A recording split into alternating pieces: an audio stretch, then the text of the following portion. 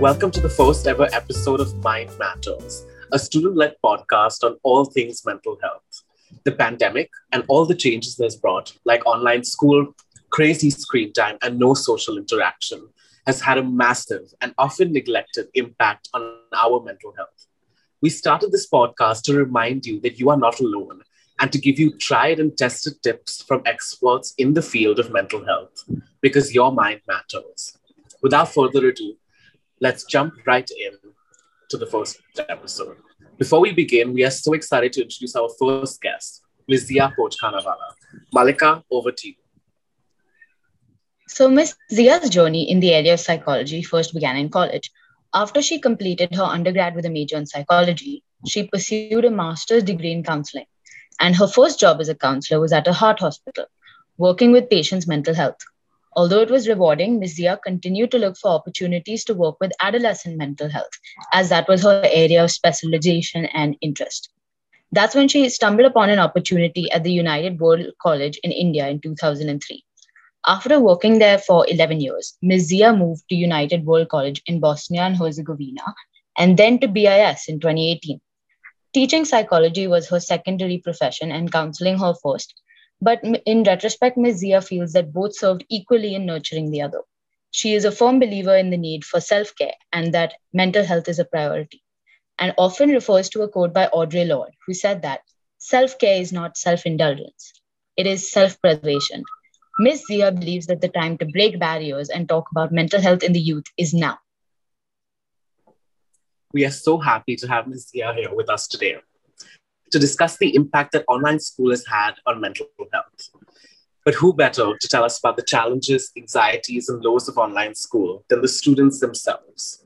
We requested the students to write in their questions and concerns and have compiled these answers to ask Ms. Zia on her opinions on them. And that brings us to our first question. There is very little social interaction in online school, so it feels like we are only working in school. Lots of students feel lonely and isolated from their classmates, and it has made all of us feel very anxious because we feel worried that we're losing friendships. Ms. Zia, what are your thoughts?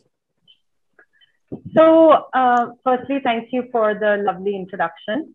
Regarding this question that students have put forth, loneliness can affect an individual's physical, mental, cognitive health, with examples spanning from depression, poor sleep, impaired executive functioning, poor cardiovascular functioning, impaired immunity, etc.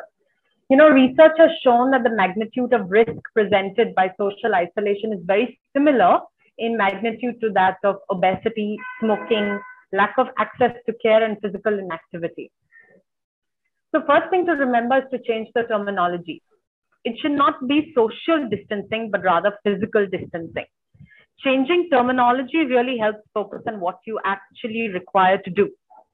It is really understandable, that in an online school mode, there will be lower levels of social interaction. I mean, no one wants to spend their lunch break online.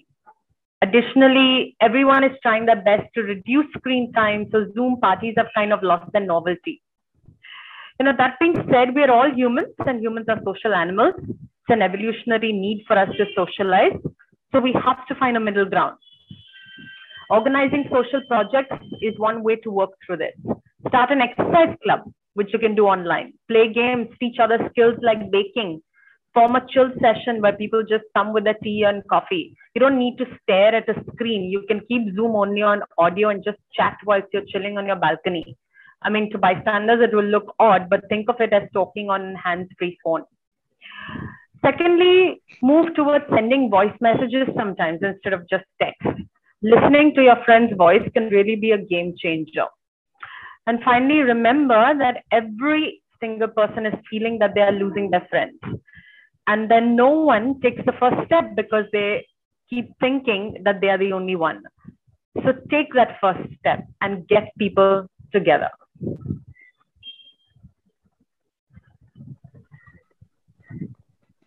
That would be my response to that. That's a really, really nice sentiment. That's a really nice sentiment, Ms. Zia. So other than the stress about socializing, a lot of students have also said that they're feeling stressed on the academic front. Like some students have said that they find it difficult to pay attention in online classes because it's easier to zone out. There are a lot more distractions, and feel anxious about your grades. Like one student in particular said their stress about the COVID situation has fed into their stress about academics as well. So it all feels a lot sometimes. So are there any like simple changes we can implement to reduce the anxiety surrounding like online school? You know, Malika, this reminds me of a quote by Neil deGrasse Tyson. He said, as humans, we like to think we are in charge of our own corner of the universe. But every now and then, a microscopic entity reminds us that we are not. I mean, the most important thing to remember here is that anxiety and stress levels are directly correlated to the feeling of control. What is in our control versus what isn't. Acknowledgement of this is the first essential step. But rationalizing with yourself when you're feeling anxious is almost futile. You know, it kind of rationality kind of goes out the window. So if it's not working, then begin with small things. They may seem superficial, but they're not when you reflect upon them. You know, I'll give you some examples. In class, start taking notes by hand. Ensure the structure and coordination in your notes. There's enormous strength in peer review. Take advantage of it. Play group quiz. Get together with a list of quiz questions on a topic and quiz each other. This allows you not only to correct errors in material, but also brings to light what you may have missed and what's important to know. Give constructive feedback on each other's work. Use IB marking rubrics if you want, you know. But most importantly, reach out. Reach out to friends, to family, to peer support groups, the counselor, the mentor, anybody. Talking, sharing, venting are all part of growth. Shying away from that or berating yourself for it will only result in you falling deeper and deeper into the black hole.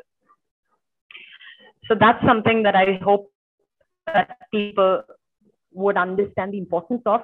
Break those shackles of not wanting to talk and go ahead and do it. Thank you, Ms. Zia, for that very insightful response. This came up in previous answers of yours, but we didn't touch upon it directly. So some students have complained of headaches from looking at the screen all day and doing most of their homework online as well. And because students then end up watching Netflix and scrolling through social media or texting their friends in their free time, they spend a lot of that time as well staring at the screen. And so some students feel exhausted and drained at the end of each and every day. And so how would you suggest that students deal with the mental health challenges posed by screen fatigue? I would say, firstly, you have to learn to improve the ergonomics. This will help improve posture, reduce muscle ache, headache, productivity. Now, how do you do this, one would ask? You could adjust your computer screen so that your comfortable line of sight is slightly lower than straight ahead. Position it so that you can read without having to lean forward. Position your computer screen 20 to 24 inches from your eyes.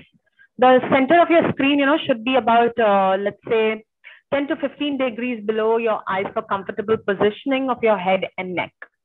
Adjust your chair so your feet can rest comfortably on the floor. In more than ergonomics, if maintaining focus is your issue, then perhaps you could try out that anti-fatigue 20-20-20 technique to reduce the spasms that occur around your eyes. Now, what this basically means is that you look away from the computer every 20 minutes at something about 20 feet away for about 20 seconds. So try setting a timer if you want to do that. It will be annoying for the first few days or weeks until it becomes a habit, but it's totally worth it. It reduces eye fatigue from focusing constantly on the screen. Room can become a very, very big contributor to eye strain. So perhaps you could start also by installing blue light filters on your laptop or desktop. There are tons available online, and many basic versions are even free. And that will completely give you the change in that moment. You can even consult your ophthalmologist if you like and get yourself computer glasses. And lastly, I would say that whenever possible, if you have open space, then do it in open space. But if not, then you can do it at your window. Lean out. Don't just stand at the window or at the balcony. Step out or lean out of your window. And after a hard, long day at the screen, you will just see the immediate difference on your eyes. It will look like you're stepping out of a bat cave or something. These are small things. It may sound odd, but if you put them into motion and create a habit out of it, they all contribute collectively towards reducing screen fatigue. Thank you, Miss. So a lot of students also had other questions about being stuck at home. And some of them were more about how people aren't getting physical activity and exercise because that has a really adverse impact on mental health. And some people wanted to ask how to take care of mental health if you're stuck at home and you can't play sports or do a lot of physical activity out of doors. Yeah. I would say, firstly, ask yourself, and how many of you truly and really, really, truly get up from your desk in those 5 minutes between classes? And I mean between all classes. You know, if your answer is anything other than all the time, then you need to change this. It's essential to move about, stretch your arms, legs, back, neck, shoulders in this 5 minutes. You know, just a few minutes of this activity can improve your posture and make you feel less fatigued. I mean, we all know that downtime and relaxation is essential, but you have to be careful to not fall in the trap of stagnation. So what's happening with this lack of physical movement is that the stimulants in the brain, all right, they are being affected, and they can result in a number of things, from low productivity to decrease in creativity, decrease in analytical thinking, the reduction in effective communication skills, and of course, increase in stress. So one of the best ways to try to start is maybe you could partake in brain gym exercises. There are lots available online. You know, you can pick a handful, about 5 or 6, and stick to those. Another thing is having structure. It's very easy to become lethargic in such times. Our bodies are made to adapt. So throw out those excuses, you know, but I can't go to the gym, etc. Find innovative ways to move and exercise. Make it a family thing if you need. You know, just as you follow a timetable in school, so can you even for things that are essential to your mental health. And this includes exercising. You know, for sports fanatics, focus on all the steps that you would do for warm-ups and use the same tactics. Because let me tell you one thing, according to a lot of scientific evidence, just 20 minutes of cardio can improve your memory.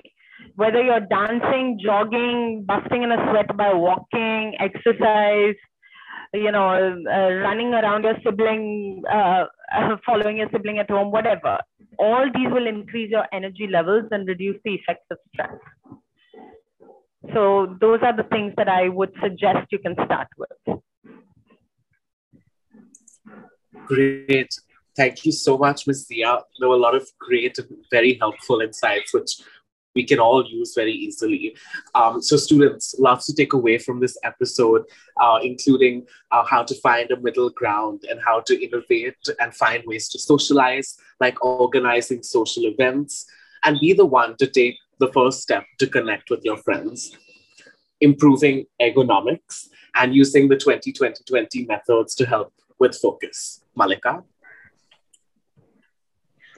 So like Ms. Zia has said, a lot of things involve small changes and big results, like taking notes by hand, peer reviewing, group quizzes, and making sure you give feedback on your friend's work. But the most important thing is not to berate yourself for the situation that you are in. And try and get up in the 5 minutes between class.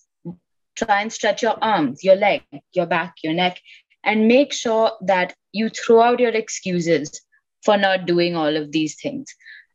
Don't stagnate and don't berate is the motto of what Ms. Zia has had to say today.